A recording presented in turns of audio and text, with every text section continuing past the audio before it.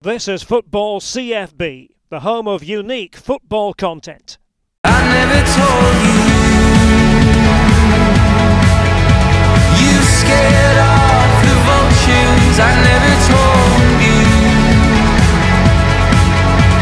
you scared off the ghosts living in my head that lay lonely in the dirt, that lay lonely in the dirt until I found a rose.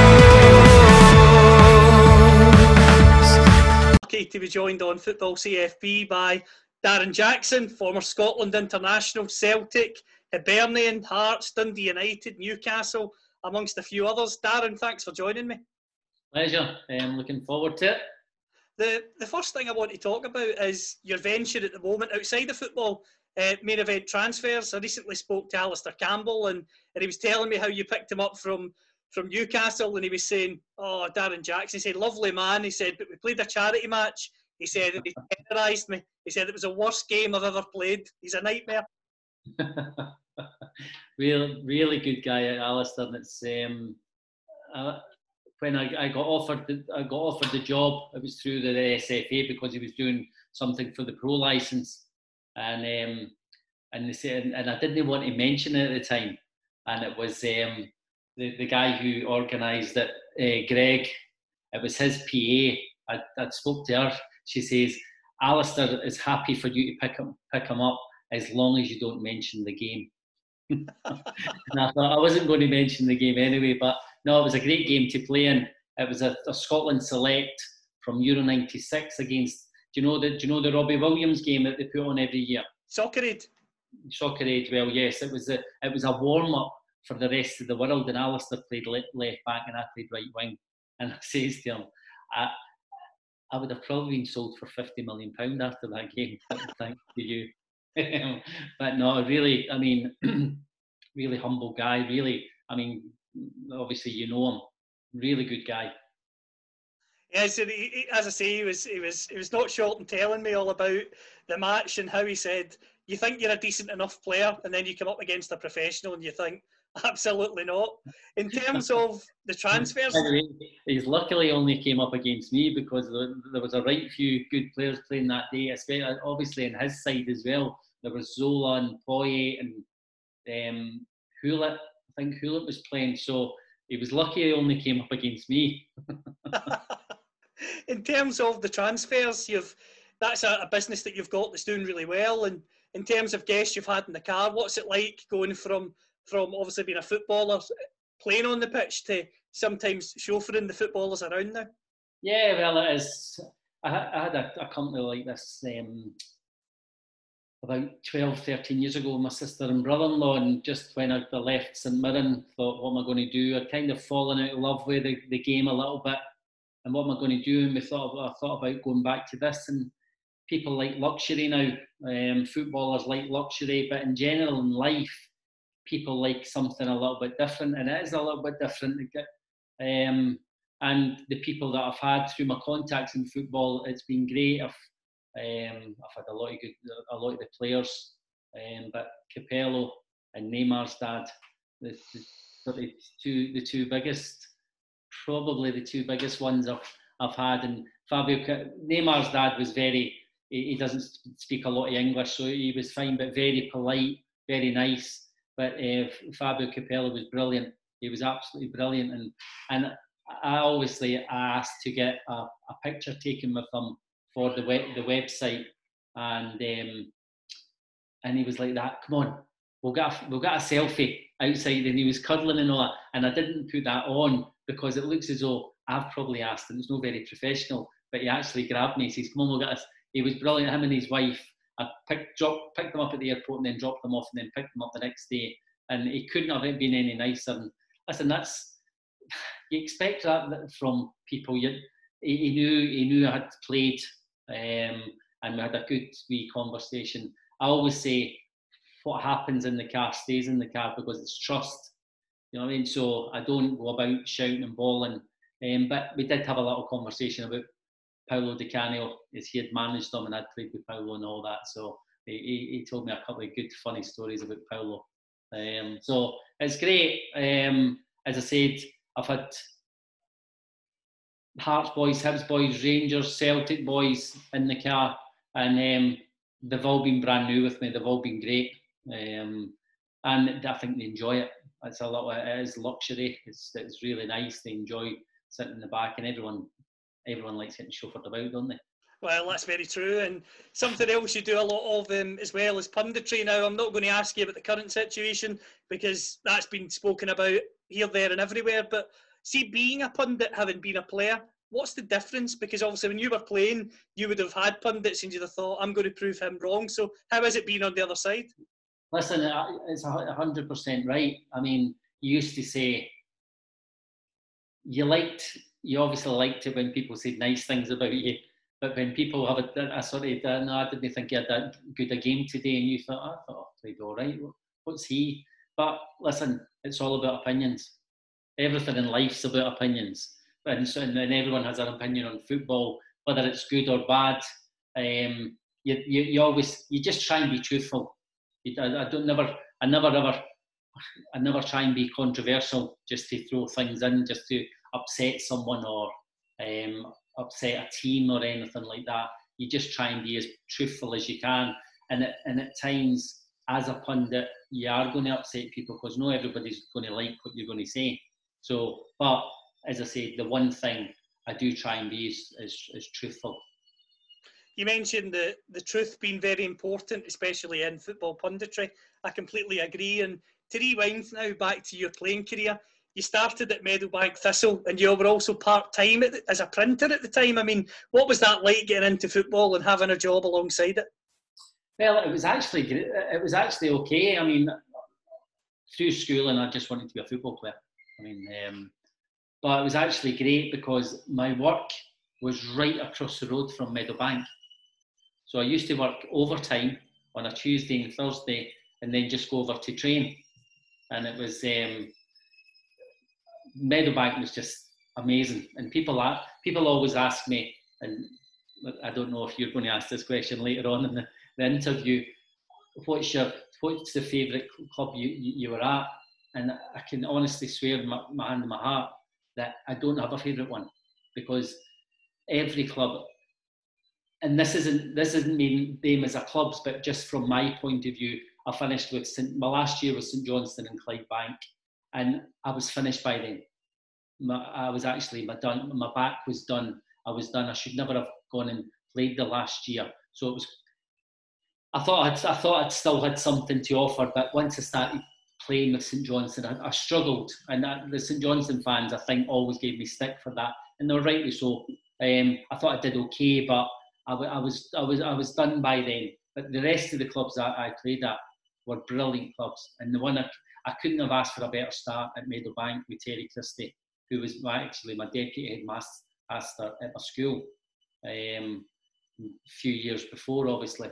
But the players that I played with, and I could go through all of them, but we've not got time. But they were just, Alan Lawrence and I were like the wee brothers. They looked after us like brothers, and because they were all experienced, all a wee bit older, and they were just absolutely brilliant. And if I'm truthful, when the first probably month, 6 weeks, 8 weeks, I went down to Newcastle. I wanted to come back, and I was playing. I wanted to come back to Meadowbank because I missed it that much. That's incredible. And in terms of Meadowbank, when you were there, the thing that I always think, you mentioned the fact you're part-time, you're working the overtime, but you were buying goals in, over 20 goals in your debut season. I mean, how special was that? It was great. Excuse me. As I say, it was every single bit I loved about Meadowbank. It was fantastic. And I tell a story. I don't think it would. Well, I'm almost sure it wouldn't happen now. My last game for Meadowbank was at Station Park against Cowdenbeath. And the following week, I was playing for Newcastle against Arsenal at St James's. Wow. So, as I say, I was sub, but I went on. It was Tony Adams. It was the big boys. Do you know what I mean? It was so that was. I'd never been to St James's Park before the game. I'd never been there, So, and I got there, Peter Beardsley took me, and this is, again, Peter Beardsley took me about the stadium and showed me the stadium a little bit, and then we went into the team talk, and the whole team talk was about Gaza. And I'm thinking, I never had a clue who he was. I'm thinking, who is this boy? And like Gaza I was 19, he was 18. And I mean, the Beardsleys and the Glenn Roders and the Kenny Whartons, John Andersons and Neil McDonald. And I'm thinking, who is this boy? And wow, from the first game, it was just wow. He just played. Sorry. What was he like as a player at that young age? Because we all know what he's developed into, but even at that age, as he said from the first game, just how special a talent was he? He was just on another level. And at 18, he was on another level. He played the game as though he was playing in the park with his pals. And did the players get upset with him sometimes because he would try things? And we weren't a team that were at the top of the league, so we kind of had to watch. But he was just, and I wasn't going on to Gaza. I was just going on the way it happened with my move from Newcastle. But from day one, I knew he was a genius.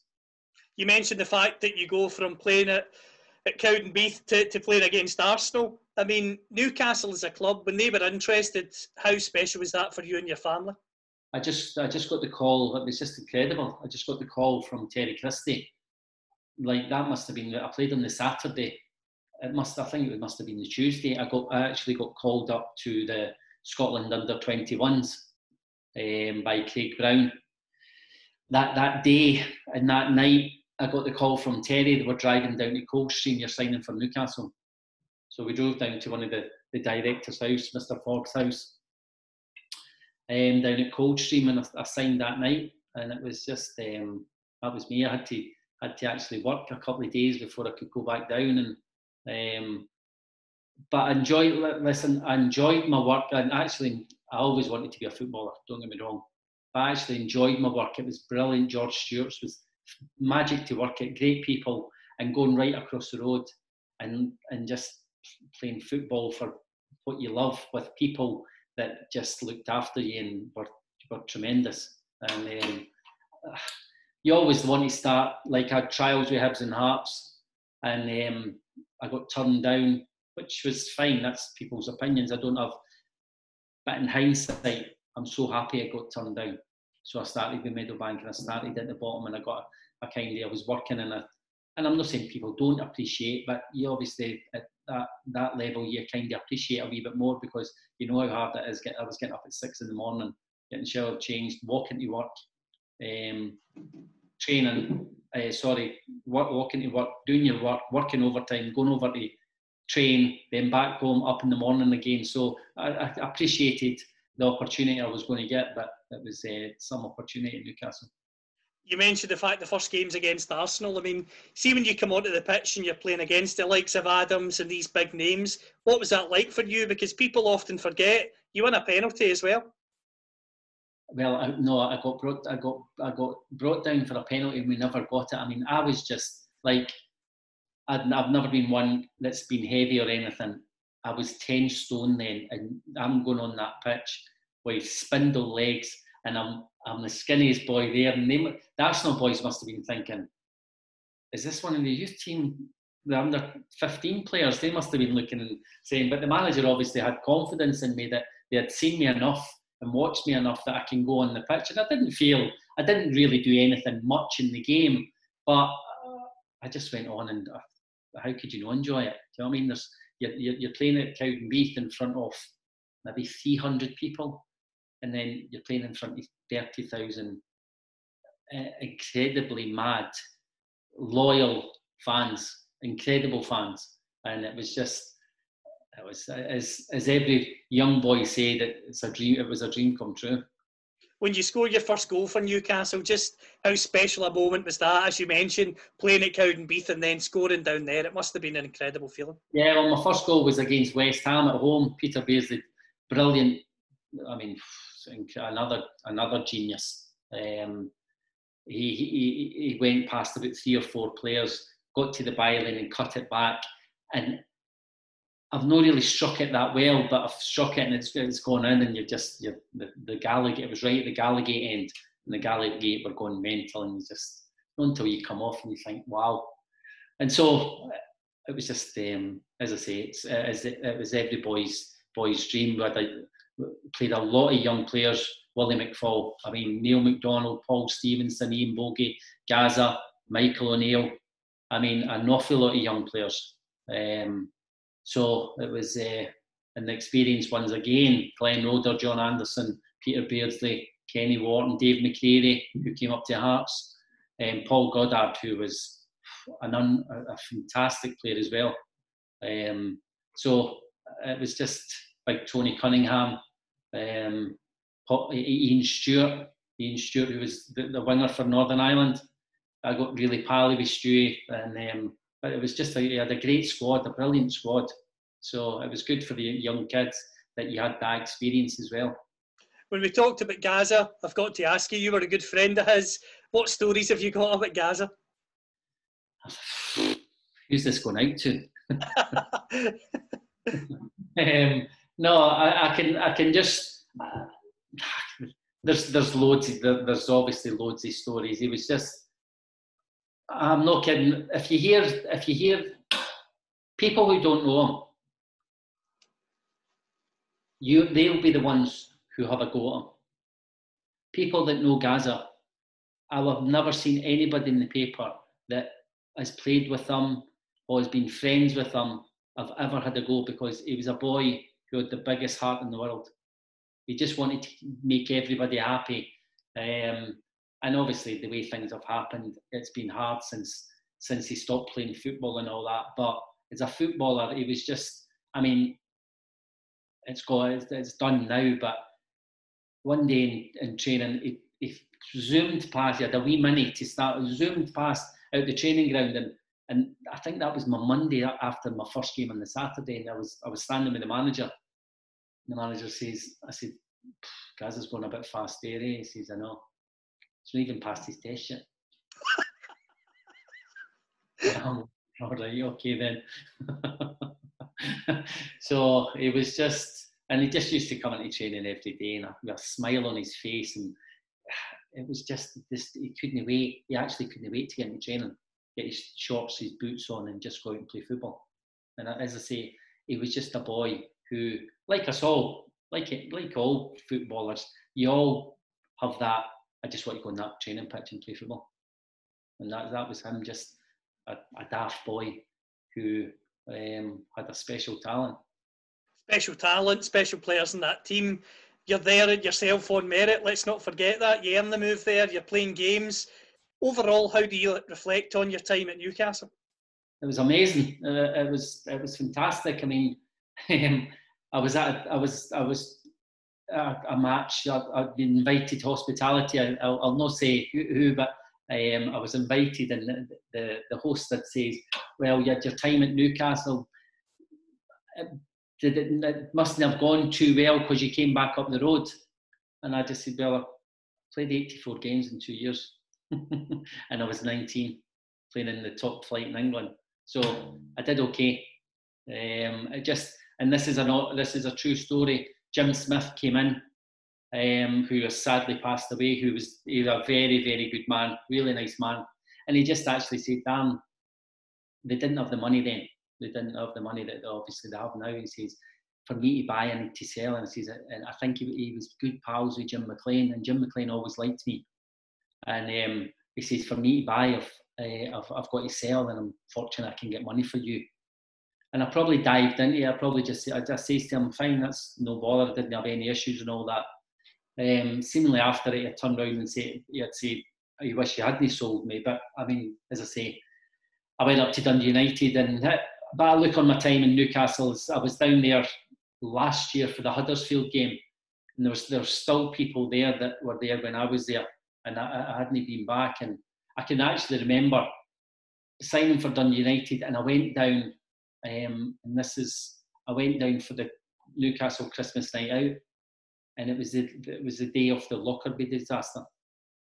I was sitting in Albert Craig's house, and they turned the telly on. It just that obviously shown you what had happened. So we had gone out, and I went back, and I drove past the stadium before I left the following morning after the night, and I drove past it, and I'm quite an emotional person, and I got really emotional leaving, because it was just a place that was, the fans were just incredible. They were just, and I think because it's so near Scotland, that they take to the Scots.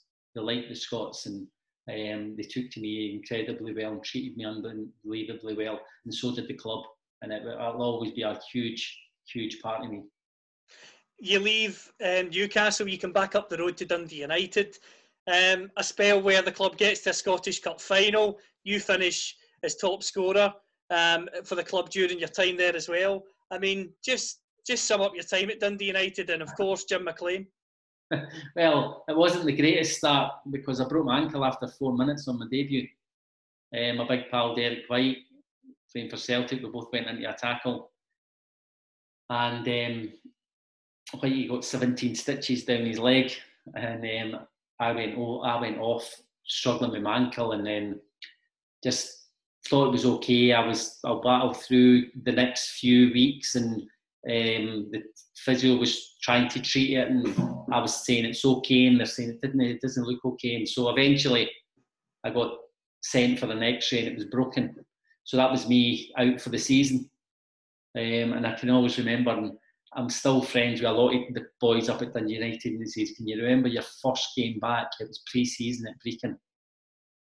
And I'd been out, I mean, this was December the 22nd was my debut. So I'd been out since then. December, this is the August, the first game pre-season. And he came at half-time and absolutely annihilated me for my performance.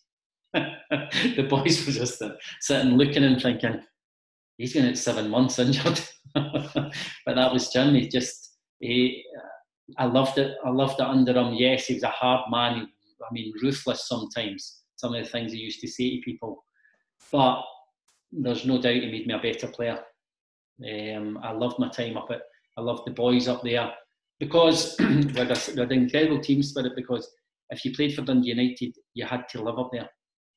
So when you had a night out, everybody was there. Everybody got Jim McLean was hard with everybody. Whether you were Negerty, Neri, Malpass, whoever, everybody got the same treatment. So everyone was in the same boat. And as I say, it was 3.5 years. The big disappointment was probably losing the Scottish Cup final to Motherwell, which I think we were not on I don't mean on the day, we weren't the better side. It could have gone either way. Yes, I think the referee made a mistake with the last goal. I do think it was a foul, but it's done now. But talking about Jim, fantastic coach.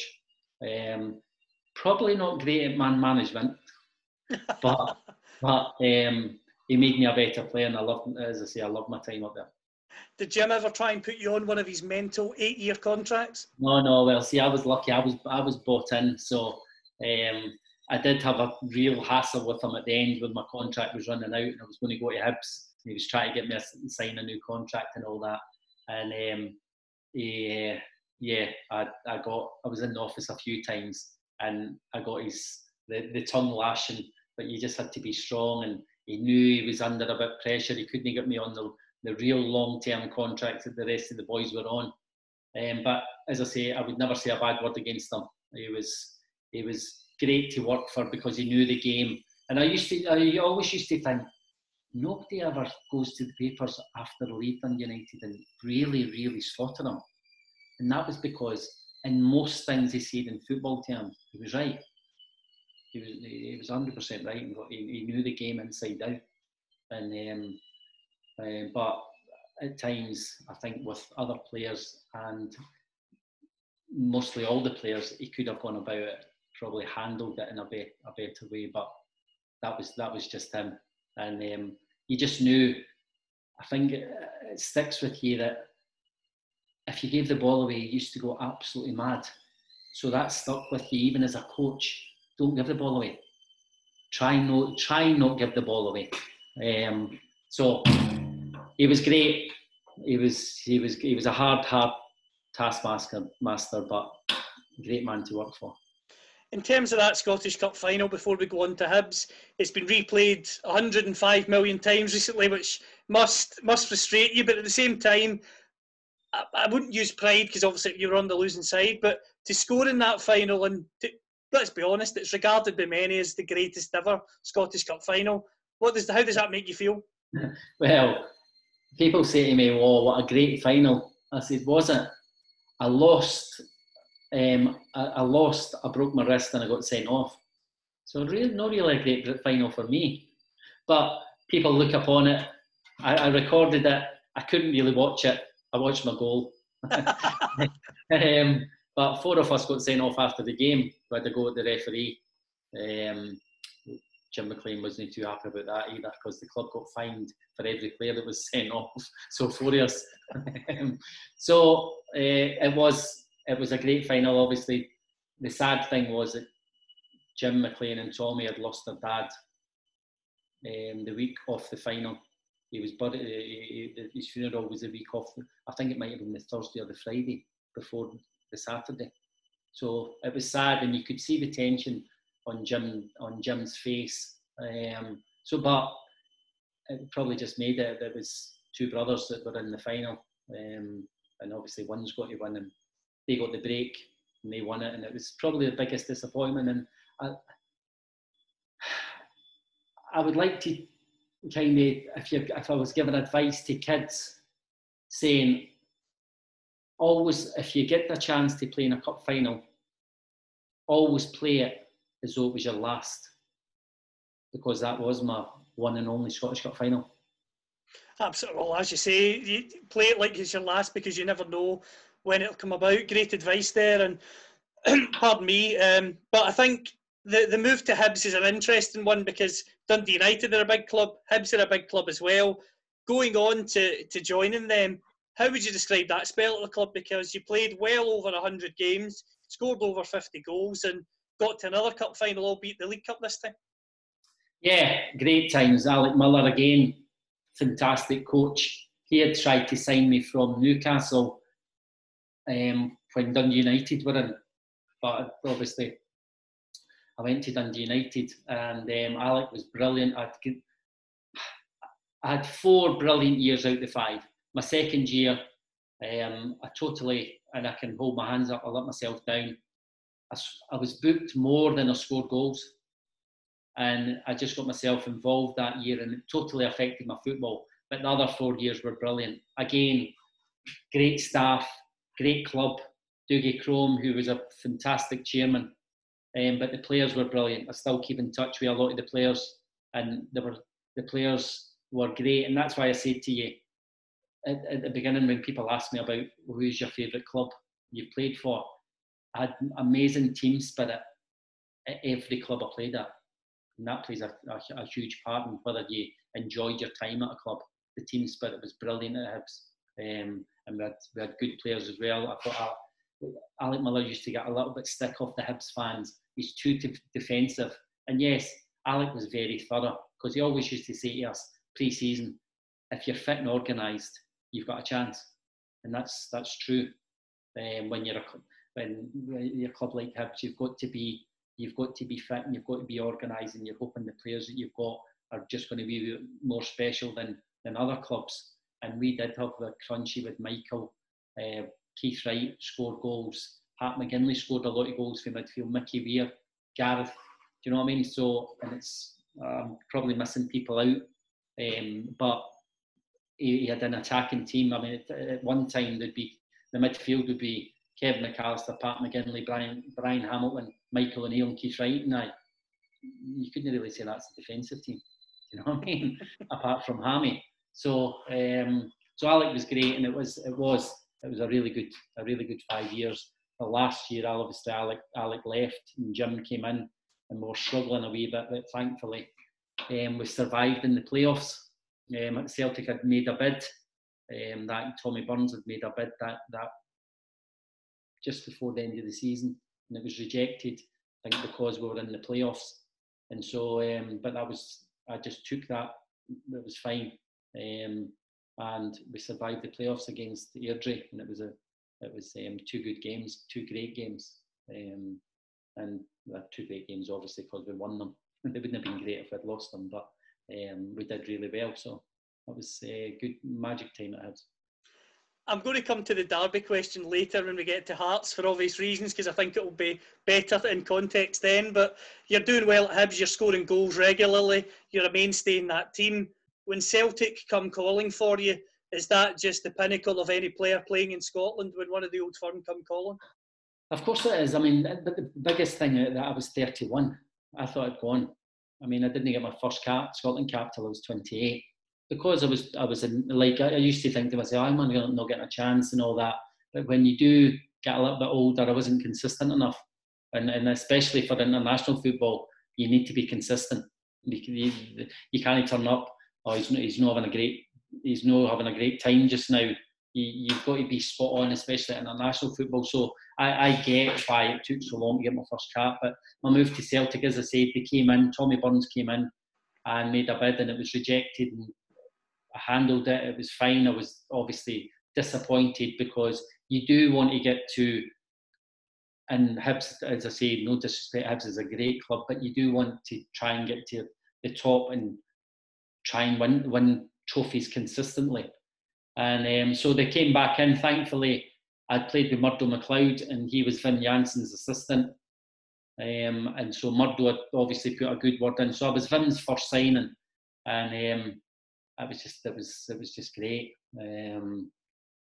Loved. I mean, my first trip, I signed on the Saturday, and on the Sunday we went to Dublin to play in a tournament. And we get to the hotel, and I'm rooming with Paolo Di Canio, and I'm on the phone. I'm speaking away on the phone. I'm rooming with Paolo Di Canio, and he was having his problems with Fergus at the time. So I was actually trying to calm him down. He was coming in the room shouting and bawling in Italian. But great boy, an incredible professional. I mean, sitting press ups, sit ups all the time in the room, and I mean, incredible professional, and a wonderful talent as well. So unfortunately, Paolo left, but we got probably someone else to replace him, and then obviously Henrik, and Finn brought Henrik in, and again a wonderful dressing room, an incredible dressing room, from players all over the globe, and I loved that as well. And obviously I had to. In September, I had my brain operation, so I was out a little while and never really got back in. That's probably do I have disappointments? Probably not, but it was a disappointment that I was in the team and then I had to go out, and then Harold was in, and Henrik was never going to be displaced. But it was just brilliant, as I say, brilliant dressing room, brilliant boys. Again, I keep in touch with an awful lot of them.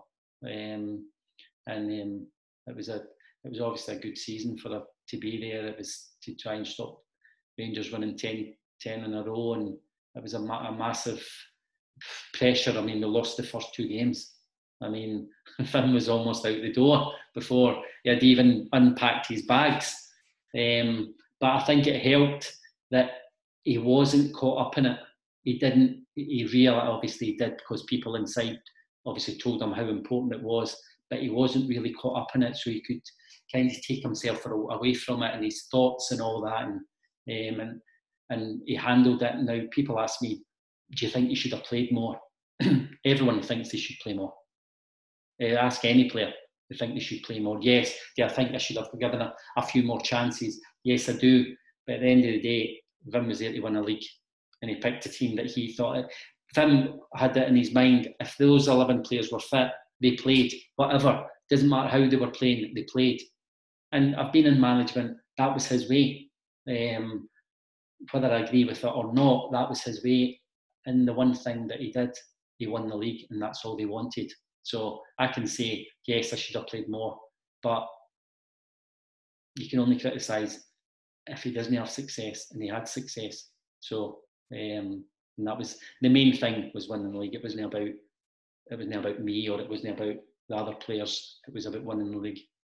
It was about winning the league, and he manages to do that. And I know you've talked about this a lot, so if you don't want to dwell on it again and talk about it, that's okay. But in terms of your illness and going through the brain operation, just how difficult was that? How scary was that in terms of thinking that could be your career over?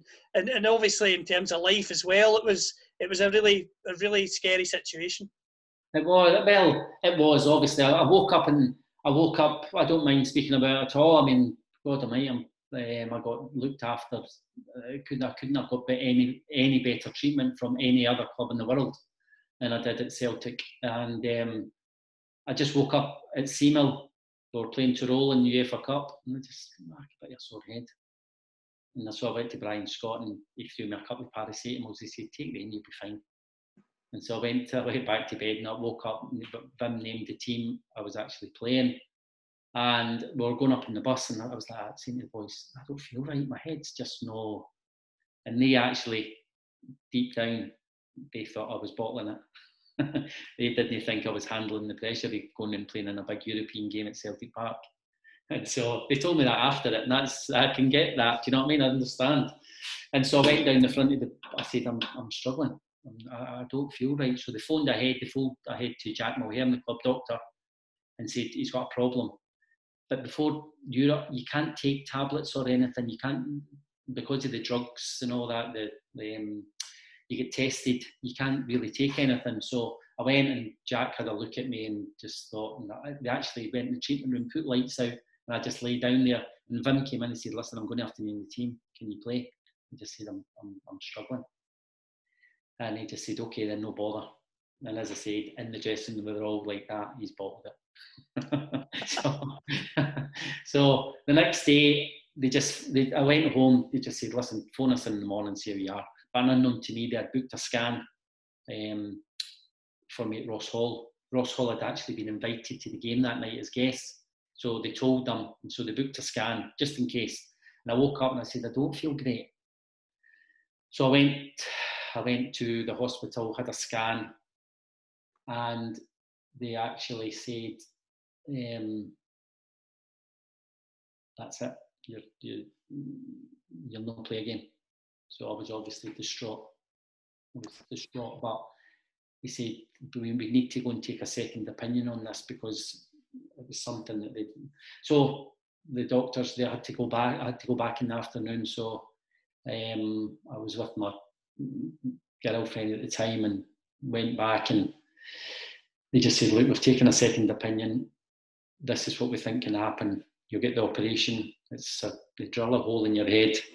Laser, the doctor that's telling me pioneered it, so I'm quite confident. And they laser another passageway just for the water to flow properly. Hydrocephalus, it's water in the brain. It kind of builds up and the pressure and all that. So that's what they were going to do. It's two small valves. One wasn't open properly, so that's how the water was blocked. And so one Tuesday, I woke up with a headache before a game. The following Tuesday, I was in getting a brain operation.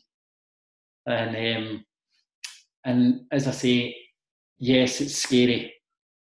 Obviously, my good pal Jackie McNamara has just gone through. It's actually the same thing. Mine's was water, his was blood. So Jackie's going to, and it is scary because it's in the brain. Mine's wasn't, I don't think it wasn't as bad as Jackie's, but it's still in the brain, so you still worry about it. But when I look back, I was out 9 weeks and I was back playing again. So that's how well I was looked. I mean, the club were brilliant. Jack Mulhern, who was a club doctor, who actually has had the same thing, hydrocephalus. Jock Brown was brilliant. Brian Scott was unbelievable, the physio. And Dr. Philip Barlow, the surgeon, was just out of this world. So I couldn't thank them. And I actually presented them all with a bottle of champagne and asked them to open it when I scored my first goal. And that's when up in Aberdeen, when I scored my first goal, and I jumped into the crowd.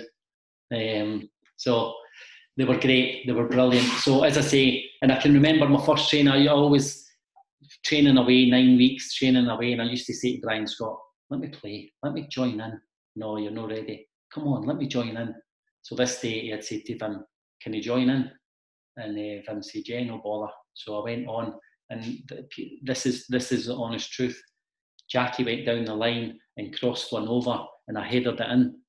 I just went on the and I headed it in, and everybody just stopped and kind of looked, because it was my brain up and I've headed the ball. They've kind of stopped and looked. That was fine. There's nothing in there to be dislodged. Everything was. I think they were either that or they were surprised I scored a header. Oh, tremendous! You just told us there, Darren, about your brain operation coming back. Your teammates looking as if, oh no, is he all right heading that ball? I mean, after that, what was it like being back involved in football? Because what a start when you came back. It was a start. Actually, my first game back was Rangers at home. I was a sub, and I think it was Rangers went 1-0 up. I think it was Negri, and it was when Stubbsy scored in the last minute. And then, can you remember that? Yeah. Yes. Well, I don't know if you've watched the goal, but if you watch it again, you'll see me running into the back of the net, trying to get the ball, and I get my feet caught in the net and I collapse. It was on it was on Soccer Saturday, the programme in the morning. So it was one of the funnies. So I get my feet caught in the net, but it was a great game to come back to. God Almighty, the atmosphere. I would say the atmosphere, that half time, the walk on at half time, and I went to. I've been to a few games, and listen, every single time the sung walk on was amazing. But I particularly remember that one, and when they beat Barcelona 2-1 that night, the walk on was just absolutely, as people say, hairs in the back of the neck stuff. So it was a good game to come back to, and so I was back in the swing. Listen, I always say I could have been out longer with a hamstring injury. I was out 9 weeks. It was important I had to be right, because obviously it was a brain operation. But as I said before, the people that were great: Brian Scott, Jack Moher, Jock Brown, and Dr. Philip Barlow. I'll say it again, they were just amazing with me. I was under no pressure by Celtic to play again. They would have honoured my contract. They would have looked after me. I was told that, and but I'd waited all my footballing life to get to one of the biggest clubs in the world, and I was there, and there was no chance I was giving it up. One of the things that people forget about you, Darren, is the Champions League was revamped, as we know. The old European Cup, Celtic won the European Cup, first British team to do it. But when the Champions League was revamped, you're the first person to score for Celtic in the newly revamped Champions League format. Someone had mentioned that to me. To be truthful, I didn't know if I was. So, by the way, it's great. It is good for that to happen. Unfortunately, we didn't go through in the tie, which was obviously the biggest disappointment. That was probably my biggest goal. I didn't score a lot. That was my biggest goal for Celtic, and it was an incredible night. But we kind of let ourselves down. In the replay. They were a wonderful. They were a great side. A fantastic side. Prosinecki was just mind blowing, breathtaking player. So, but as I said, it was great for me. It was great for me to be back, and obviously getting on the bench for the Rangers game, and that was me back in. In terms of your spell at Celtic and through the brain operation, coming back, getting back in, how do you reflect on it over the piece? Because as you've talked about, stopping the 10 in a row was the main thing and the biggest success you could ever have, really. Yeah, I look upon it. Listen, I get asked. People will ask you, do you think you had a good career? And it's quite a simple answer, that I played for one of the biggest clubs in the world, and that's fact. Even though it's in the Scottish League, they're one of the biggest clubs in the world, and I played at World Cup. So it's probably every little boy's dream to play for one of the biggest clubs in the world and play at the World Cup. So I've had no bad career. So, but my time at Celtic was great. Vim's first signing. Unfortunately, I went out injured. They brought Harold in, and Vim was very much, if my 11 are fit, my 11 play. When I was going on in games, I felt I was doing enough to get a chance the next game. But And the last 2 games I wasn't stripped, which I was really upset about. The last game I wasn't, because I knew it was going to happen. The second last game I was upset that I wasn't stripped. But at the end of the day, Vim was under so much pressure to stop the 10 in a row, and he did it. So I can't sit here and say, oh, he was wrong because he didn't play me. He played the team that won the league, so he did what was right for Celtic. Yes, all players, the boys that were left out that didn't play, would probably all have an argument in saying, well, I played well in that game, I deserved a chance here and there. But I've been in management, a manager's there to pick a team to win games. And that year it was to win the league, to stop Rangers winning 10, and he did it. So he was right in what he did.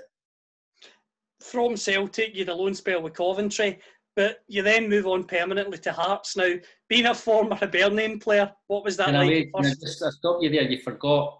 I went on loan to Coventry, then I went to China for 8 days. I actually didn't know that.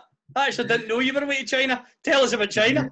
I had a contract over in Dalian Wanda, and I just thought I'll try it. Yes, I was at Coventry and I just went in to see Gordon. I said, I've got a chance of a contract here, a good contract over in China, and he just said, listen, no bother. It was brilliant with Gordon. Coventry was just absolutely unbelievable. I didn't play a lot, but the 2 months with Gordon was just, it was up there with the best in my career. It was just brilliant, and I would have loved to have had a lot longer playing under Gordon, and it was magic. So I got the chance of Dalian Wanda, so I flew out to Shanghai and Beijing. Training camps in Shanghai and Beijing, and I was rooming with the boy Glenn Helder that used to play for Arsenal, left winger, and he was lively. I mean, in the room and all that, I mean, he was lively. I like a laugh and joke in the dressing room and that. He was really lively, and he actually kept me there for 8 days. And the food was quite raw, the chicken and all that, and I was really struggling. And I got like every single bit of clothing I had, I sent over to Dalian. My girlfriend at the time packed her job in, and she was my ex-wife as well. So she packed her job in, and as the days went on, I can't handle this. There's no chance. I was there just to have a look. I hadn't signed a contract. I was there to have a look. And after 8 days, I just said, I can't do it. I phoned home and I said, I'm coming home. Can't do it. What do you mean? I packed my job. I said, well, you need to try and get back. I can't do it. So I just went to the coach and said, it's not for me. They were brand new. And so I had to fly into Hong Kong, and it was the first day the new airport was open in Hong Kong. Brand new airport. It was spectacular. So I goes up. I was starving. I needed something to eat because you couldn't go out walking in the streets or anything. I just wanted a packet of crisps or a Mars bar or something to eat. And so I went up to the Bureau de Change to get some money. And so I goes up and I just said to him, can I change some money? And the boy went, Darren Jackson. And he says, me Celtic supporter. I was at university in Glasgow. I said, well, give me a good rate, mate. And so I got my phone and then just came home, and I went back into Celtic, and then fortunately Hearts came in, and it was a strange one because it was beginning to come in then that players were always asked, do you want to play in the reserves? Where when I was growing up, you were told you play in the reserves.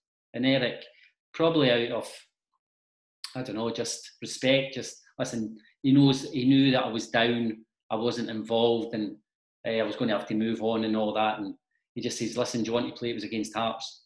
And I just said, no. I said, I'm not up for it. And then I actually sat back and thought, what are you doing? You're not playing in the first team, you've got to play in the reserve. You've got to keep yourself fit just in case you get a chance. And I actually played really well that day. I didn't know me, Hearts were watching that day.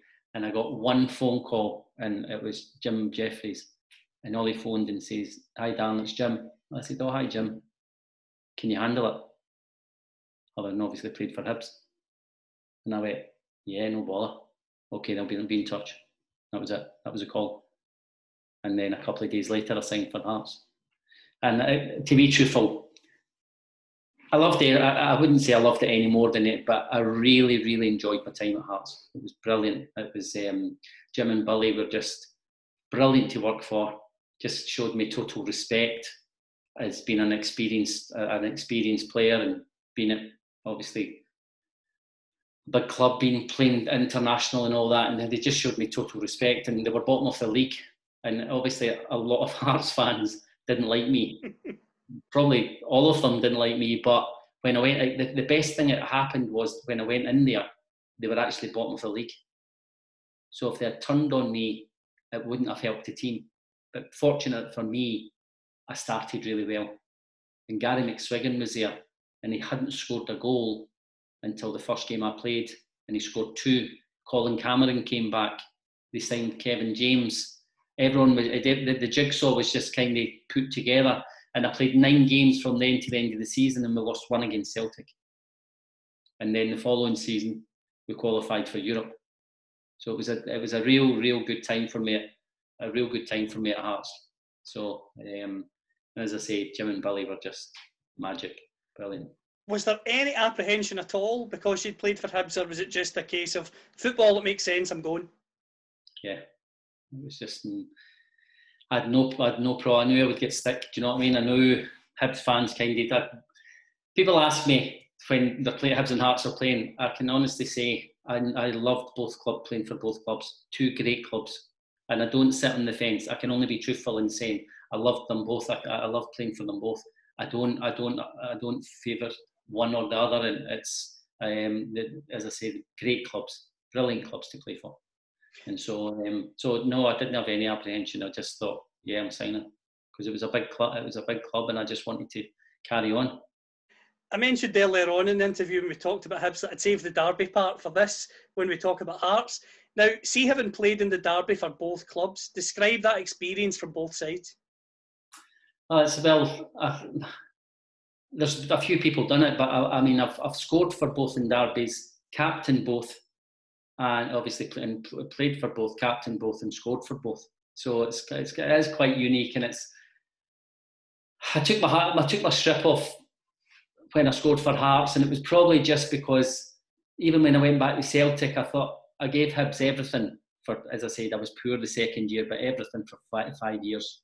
And I got a bit stick when I went back to Celtic, which is fine, but some of it I didn't like, and I probably overreacted by taking my strip off. It wasn't meant in any, but I was just obviously delighted I scored in a derby, and scoring for Hibs against Hearts was great as well, because obviously Hearts had that long run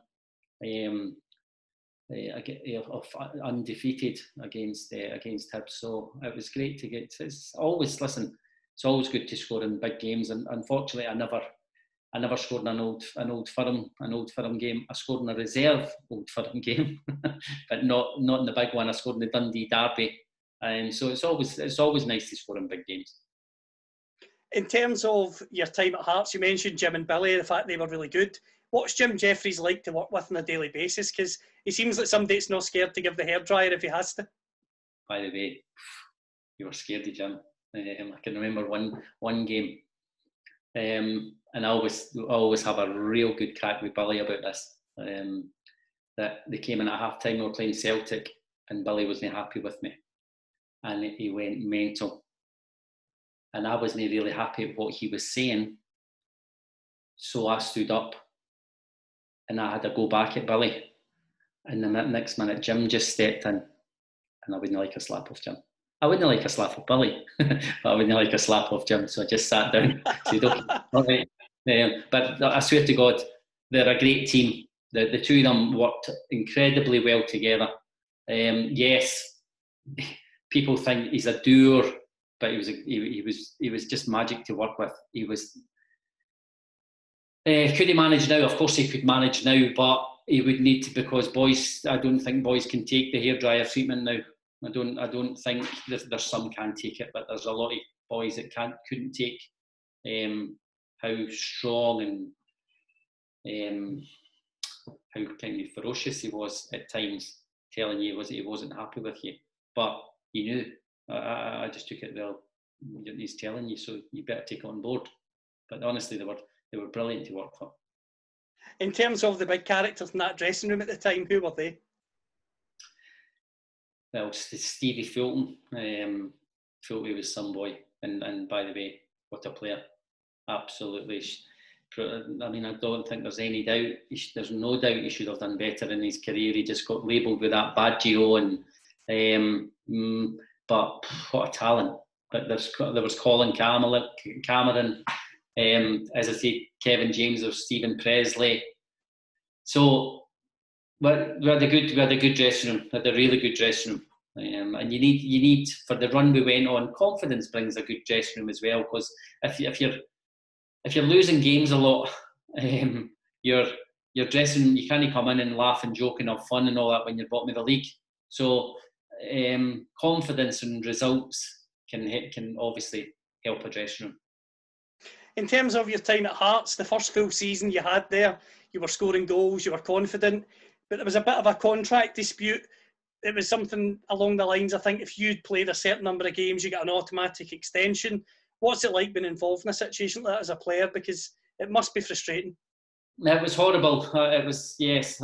If I did my contract that if I played 15 games, I would get a new deal, and I played 14. And my last game was the 6-2 defeat against Hibs at Easter Road. And then Jim pulled me in and just said, listen, they're not going to play you again. I can't play you again. And Jim was brilliant. Jim was gutted. And so it was disappointing. And then Jim left and Craig came in, and Craig right away just says, Dan, you'll not play for me. I'd gone in and changed my contract so I could play, because I wanted to play. Uh-huh. And he said, you'll not play for me. So did he give you an explanation? No, he just, listen, no, it doesn't have to. I was probably too old. He maybe thought my legs had gone, which was no bother. And so he just said, get your agent to go and get your club, that'll no muck you about. And then the next day I kind of went in and I was training with the kids and all that. So it was hard, but listen, I speak to Craig now, there's no an issue, because as I've said before, I've been in management now, and you know how hard it is. You might not fancy a player, but that's football. I mean, all managers don't fancy the same players. You all have different ideas. Craig had a different idea, and as I say, he probably thought my legs had gone, which he might have had a point. But I fortunately got a loan move to Livingston, and that ended up brilliant. We ended up winning the league. I felt I did really, really well there. Big Jim, Leash, and Davy Hay were great. They were brilliant. But, and I was probably a little bit disappointed that when we got promotion that I didn't get another year. But again, it was we had a right good dressing room as well. And as I say, you're good dressing room because you're top of the league. You're going for the league, and so it was nice to play a part. And I lived in Livingston for 21 years, so it was good to be part of that. And as I say, winning the league. You mentioned the fact you're part of a league-winning team. You know the area. You're flying. What's Jim Leishman like? Because again, these sort of managers, Jeffries, Leishman, you don't really get them anymore because, as you say, football, you could argue, has moved on in a sense that we talked about earlier. Players can't handle that hairdryer anymore. Yeah, well, Jim wasn't really. Davy just had to look at you and you were terrified. Do you know what I mean? Davy Hay was a great man, brilliant, and so was Leash. Leash was more. Leash can talk.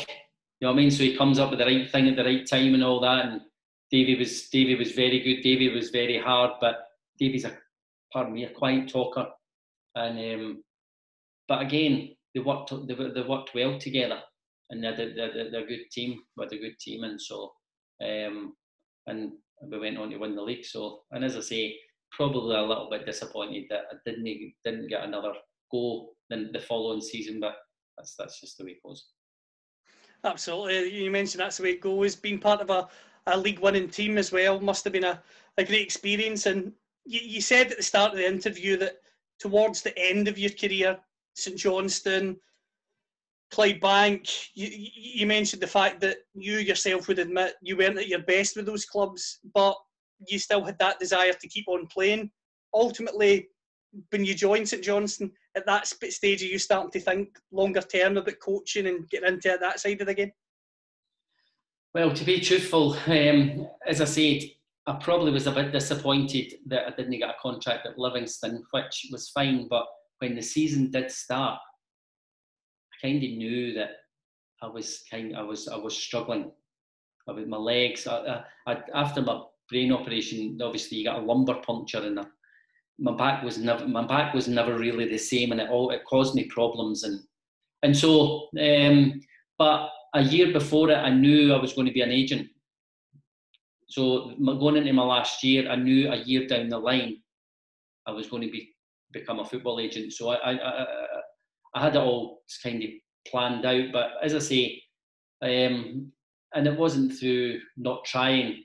My legs had probably just given up a little bit, and that's how I was probably disappointed for St Johnstone and Clydebank.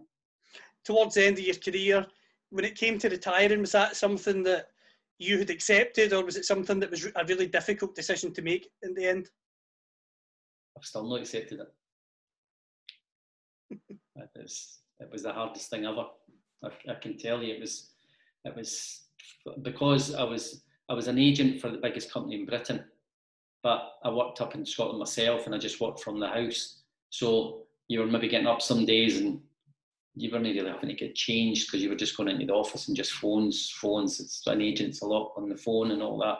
So no going out and no going into a dressing room and no seeing your teammates and no kicking a ball about what you've done your whole life. And I found it very, very hard. You mentioned the fact you find it really hard at first. You went down the football agency side. What attracted you to that? Was it the fact that your extensive career in the game gave you an opportunity to help players out, knowing what they're going through?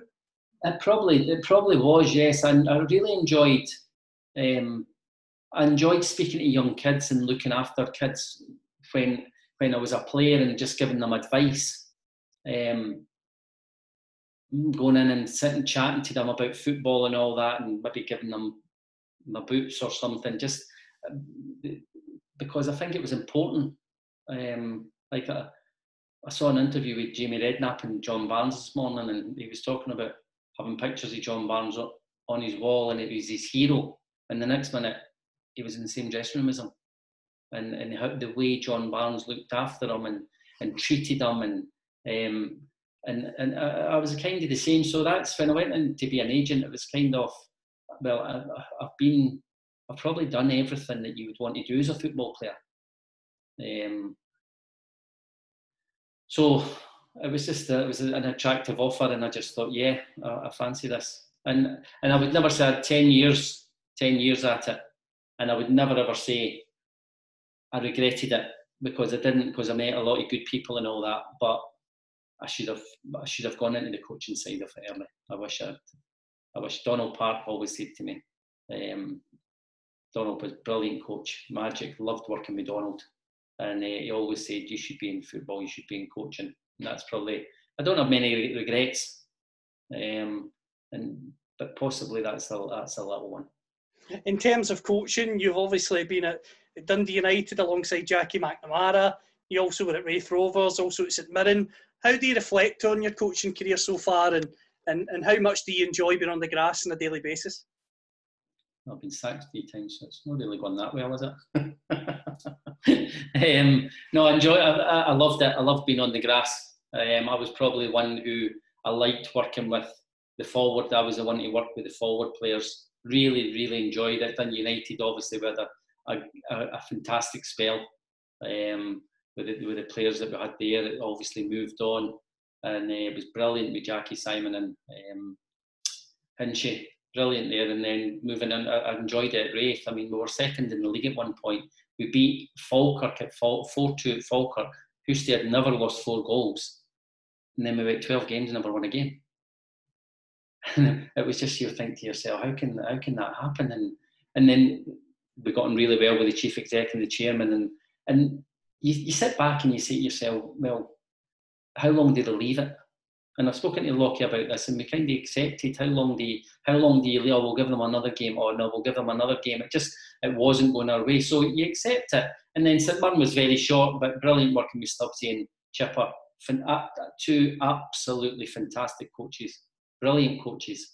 But it was short. So listen, I loved being on the training pitch. I loved putting up Perry boots on and going out and on the training pitch and trying to help players and give them advice and try and make them better.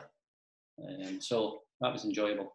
I spoke to and interviewed Alan Stubbs recently, pardon me, and Alan said that at St Mirren, I said from the outside looking in, I was excited. You're coming in, Darren's coming in, St Mirren.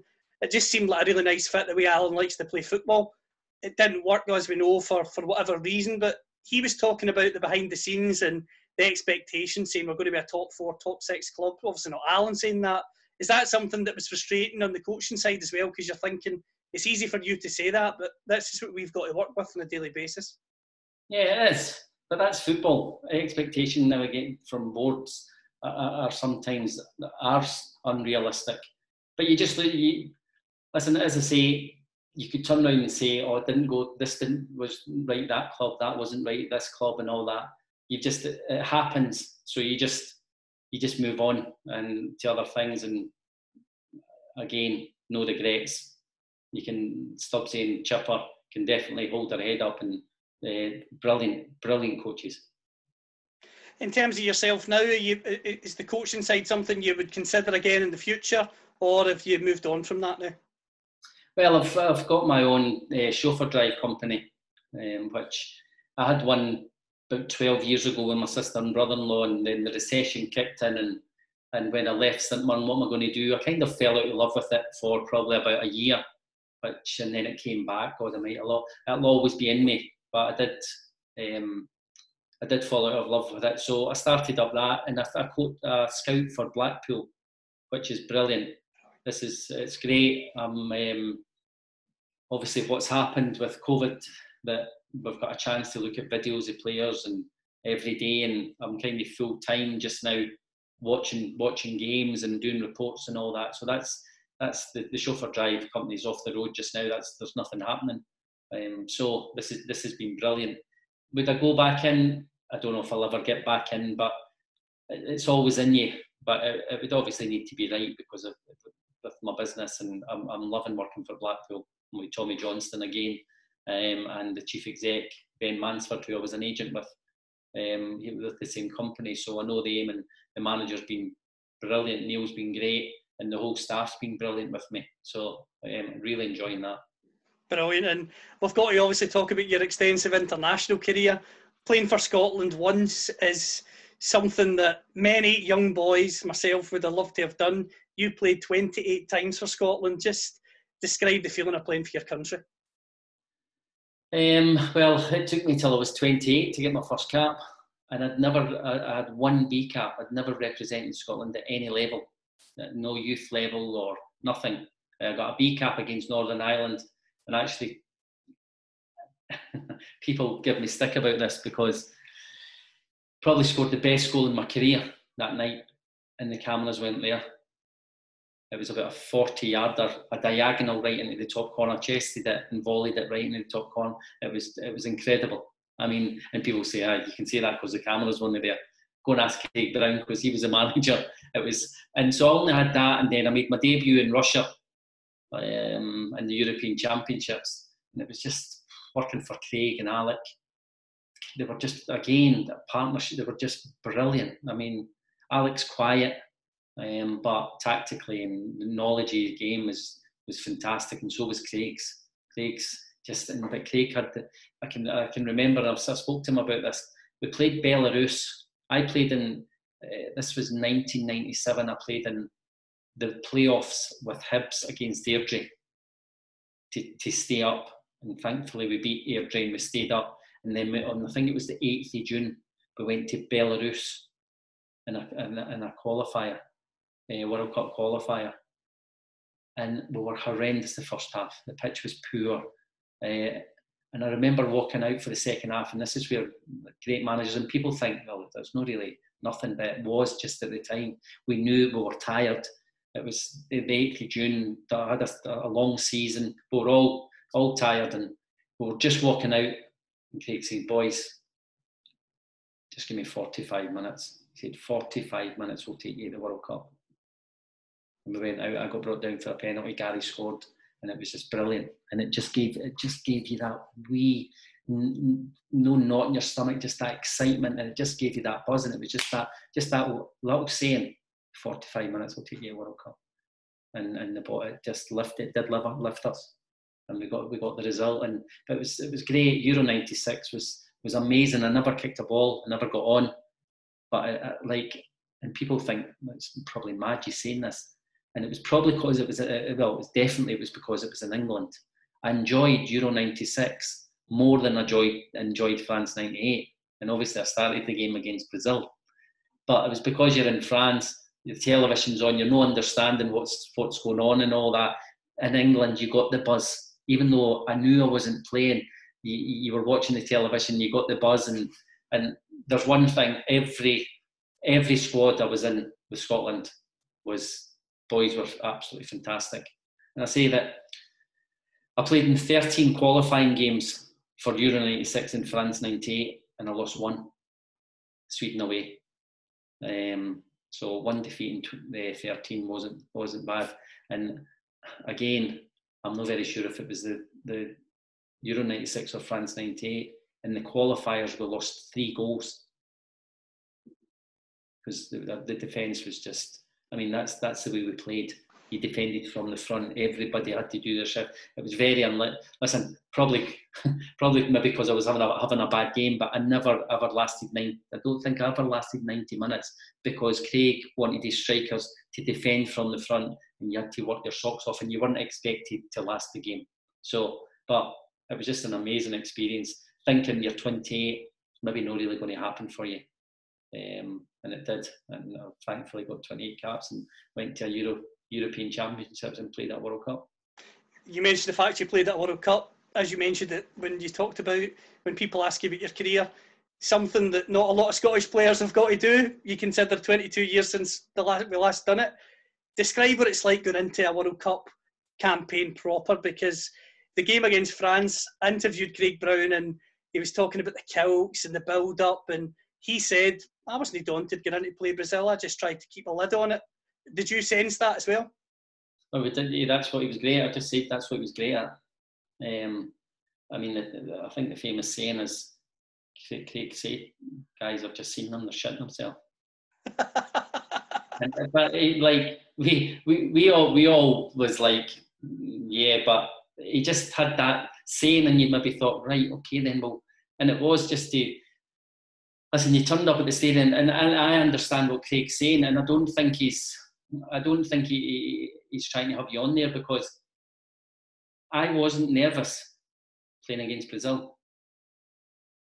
I mean, playing in an Old Firm game, you're really nervous. Playing in a derby, an Edinburgh derby, you're nervous.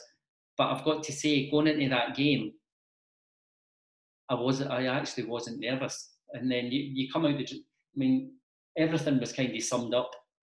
My whole footballing career was summed up when we walked out the dressing rooms and we walked into the tunnel. And I was always last out, and I was standing beside Ronaldo. And I just looked, and I thought, God Almighty! I started at Meadowbank, and I'm standing beside Ronaldo and opening the game of the World Cup. It was actually really emotional. It was just that wee, like for 30 seconds I stood there and I thought, wow, God Almighty, this is real. And it's every boy's dream. I mean, people say I dream of playing for my country, I dream of playing at a World Cup and all that. I started with Meadowbank, never ever thought it would happen. But if you have enough commitment and desire and work hard enough, it can. Every time I speak to someone from your World Cup team, I always ask about one man, just on the football side, but also just off the pitch, Craig Burley. Craig Brown tells the story that he asked him to play wing back, and he said all he did was moan, I want to play midfield. And Craig tells the story of, I said to him, I've got McAllister, I've got Lambert, if you want to play midfield, you'll not play. What was he like as a person? Because what a character. I mean, brilliant. What a player. What a player for Celtic. And I honestly don't think, when people talk about midfield players for Celtic, people will mention Butler, but I don't think enough people mention him, because he was absolute. Craig had everything. He could box to box, he could score goals, he could defend, you could play him centre half, he could tackle, he could definitely pass. He had everything. And I actually don't think people realise what a top player he was. And yes, Craig asked him to play him because he had an engine, an incredible engine up and down that pitch. He had great quality into the box, he was a good passer. Craig always thought he could maybe get into the other side and get you goals, because that's what he could do. But some boy, absolutely nuts. Brilliant. I mean, great teammate. He's obviously in America now, text him every now and then. He was a brilliant teammate. And as I say, very, very, I think, underrated. Underrated player, absolutely. And the next guy I'm going to mention is not underrated at all. Top player, John Collins. Just sum up how good it was to play with him, because people forget he played obviously in France as well. Just what a player. Aye, what a player Johnny was. Johnny was one who never gave the ball away. Like, could always get you a goal. Always brave enough to take the ball. Obviously Johnny's size, he obviously wasn't going to be the biggest, but I mean, everybody knows his physique. He liked to show off, but ripped and just deserved everything he got in his career, because he worked so hard and he was so dedicated to achieve his goal, and he probably achieved all his goals. But I'll always give him stick about he's never won a league with Celtic. He doesn't like that one. In terms of that 98 group, I know in recent years you've all met up again to do dinners and things like that.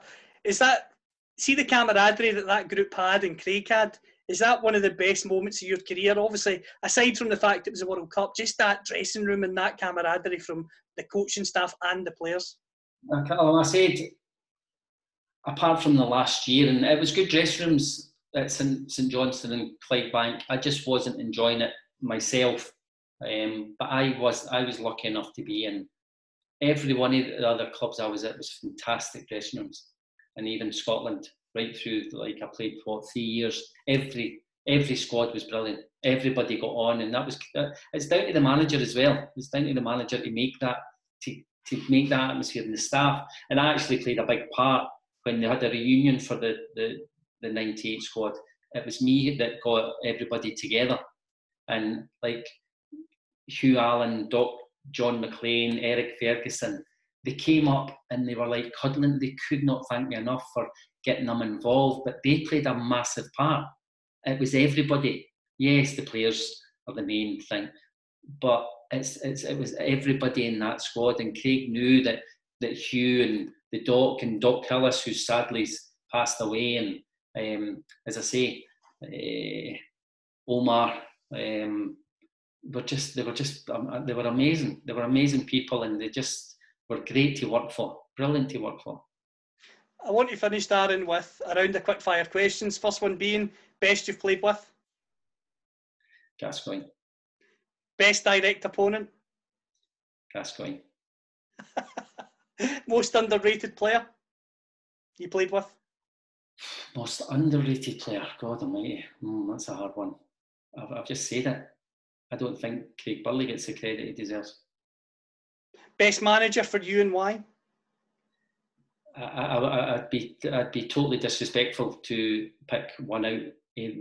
All the managers I had, because they were all brilliant at their own thing, and I couldn't pick one out, because I've got them all to thank them for my career. So I wouldn't be disrespectful and pick one. I would just say all of them, they were great. Brilliant, great answer. Favourite ground to play football at? Celtic Park. It's special in Europe. Any games but European nights are mind blowing. Was there a ground you particularly didn't like? It was just a bogey ground for whatever reason? Well, you could probably say Airdries before they moved. probably say Airdries before they moved, but because it was hard. The Alec McDonald knew if it was a horrible November freezing cold night, the balls were, your warm-up balls were sitting in water, so they were so heavy for you to go and warm up. Or if it was a sunny night, the heat would be on and it would be absolutely toasting in the dressing room. So just mind games. So I didn't have a bad record against Airdrie. It just probably wasn't the ground that you love going to. Biggest character you played with and why? I've probably got to say Gaza. Just a total character, just a star. I mean, obviously probably Celtic fans, a lot of Celtic fans probably wouldn't say, but a genius, an absolute genius. And when you say a genius, they probably have that flaw in their game and have that flaw in their character, not in their game, in their character. When you look at all them over probably Messi probably doesn't have that, but or Ronaldo, but just when you look at the kind of Maradonas and even like a Cantona or that, just have that little flaw, but that's what makes them. That's what makes them the players and superstars they are. And Gaza was just a superstar, and I have no doubt if Gaza hadn't got his injury against Nottingham Forest in the FA Cup final, and I think he had a wee accident in Newcastle. He broke his kneecap in half. He would have been close to being the best player in the world. I have no doubt about that, because at Italia 90, he was the best player at the tournament. So that's against the best players in the world. So people say, Gascoigne's not the best in the world, but he was the best player at Italia 90. And so all the best players go to World Cups. So, and I think he was just a genius. He just loved playing football. And you always knew when the football stopped, it was going to be an issue. It was going to be a problem. But heart of gold. Everybody, people like to have a go at him. And sometimes he gives people ammunition to have a go at him. But everyone that's played with him, everyone that's managed him, will say he's got the biggest heart in the world. He just a daft boy. He just wants to play football. Just loves playing football. But an amazing guy, great character. And when you look at his managers, like Willie McFall, when I first went to Newcastle, was brilliant with him. Managed him. He was only 18. Absolutely brilliant with him. But I think Terry Venables, Walter Smith, and Sir Bobby Robson were probably his dads that really looked after him. And so, as I say, a genius. An absolute genius. I want to go on to non-football ones with you now. What are your favourite hobbies away from football? I like playing golf. I like playing golf with my son. He's not bad. I wish he'd stuck in a wee bit more, but he's not bad. I like playing golf. I like tennis. No, now I'm getting a bit old now. My groins. The golf's not too bad, but so I enjoy that. Tea or coffee? Oh, definitely tea. But I've started drinking latte probably in the last 5-6 years. So I can't take a coffee, but I love a latte. Like just obviously more milk in it. So but a cup of tea in the mornings. Can't beat a cup of tea in the morning. Beer or wine? Both. Beach holiday or city break? At the same time. Beach holiday or city break? I like them both. I love the sun. I just need to go out. It's going to be sunny today, so I'll be outside sunbathing. But I love the beach. I love relaxing. But I've been in Palma. Palma's a wonderful city to go to. Love it. So again, I actually couldn't choose. Really like them both. Favourite band?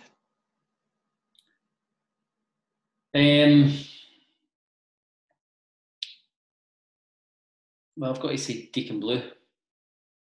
I was obviously up in Dundee, and Ricky's from Dundee, and I got kind of friendly with Ricky, and he came and sang at Paul Sturrock's testimonial, and Davy Bowman and I got friendly with him. I went to a couple of his concerts and all that, and I still see him now.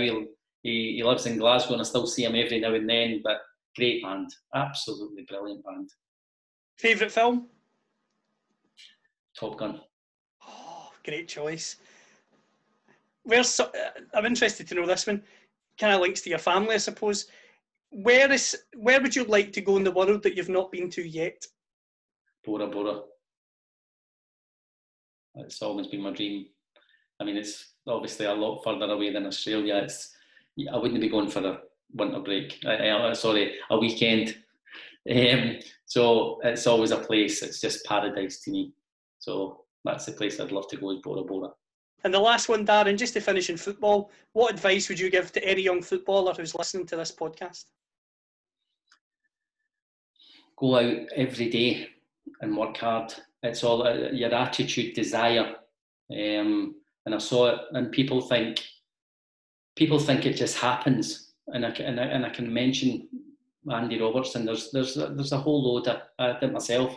Started at Meadowbank and ended up playing at World Cup. Desire, because I wanted to be a footballer. I wanted to make it. But Andy Robertson, who was let go by Celtic and had that desire from the day one at Dundee United, you saw it. Now, I'm not saying, I don't mean we thought he'd end up at Liverpool. We obviously didn't know that at the time. But his desire and commitment from day one, every single day in training. And I try to say to kids, and the other one is Billy Gilmore. Star, wonderful. But his desire every day. I coached him at Scotland under-19s. And just the simple things, a passing drill, just wanted to do it to the best of his ability. And that's why I think, and I can't say I know, but there's a real good chance that Billy Gilmore will go all the way. Star and a great boy, wonderful attitude, two great characters, the two of them. And that's what's got them there. Yes, they've got ability, there's no doubt they've got ability, but their desire to make themselves better every single day. You don't go into training because you're a footballer. You go into training to make yourself better. It doesn't happen on a Saturday. You can't really make yourself better on a Saturday. It's Monday to Friday. And that's all I'll say. Work hard Monday to Friday. There's great rewards now, but the reward is playing for a top club and playing for your country. Brilliant. Great answer, Darren. It's been an absolute pleasure. Thank you so much. Okay. So we'll dive down to the ocean and we'll make our home in a deep sea cave, and our shells will all be open. They'll be filled with song, they'll be filled with song. We'll dive down to the ocean and we'll make our home in a deep sea cave, and our shells will all be open. They'll be filled with song, they'll be filled with song.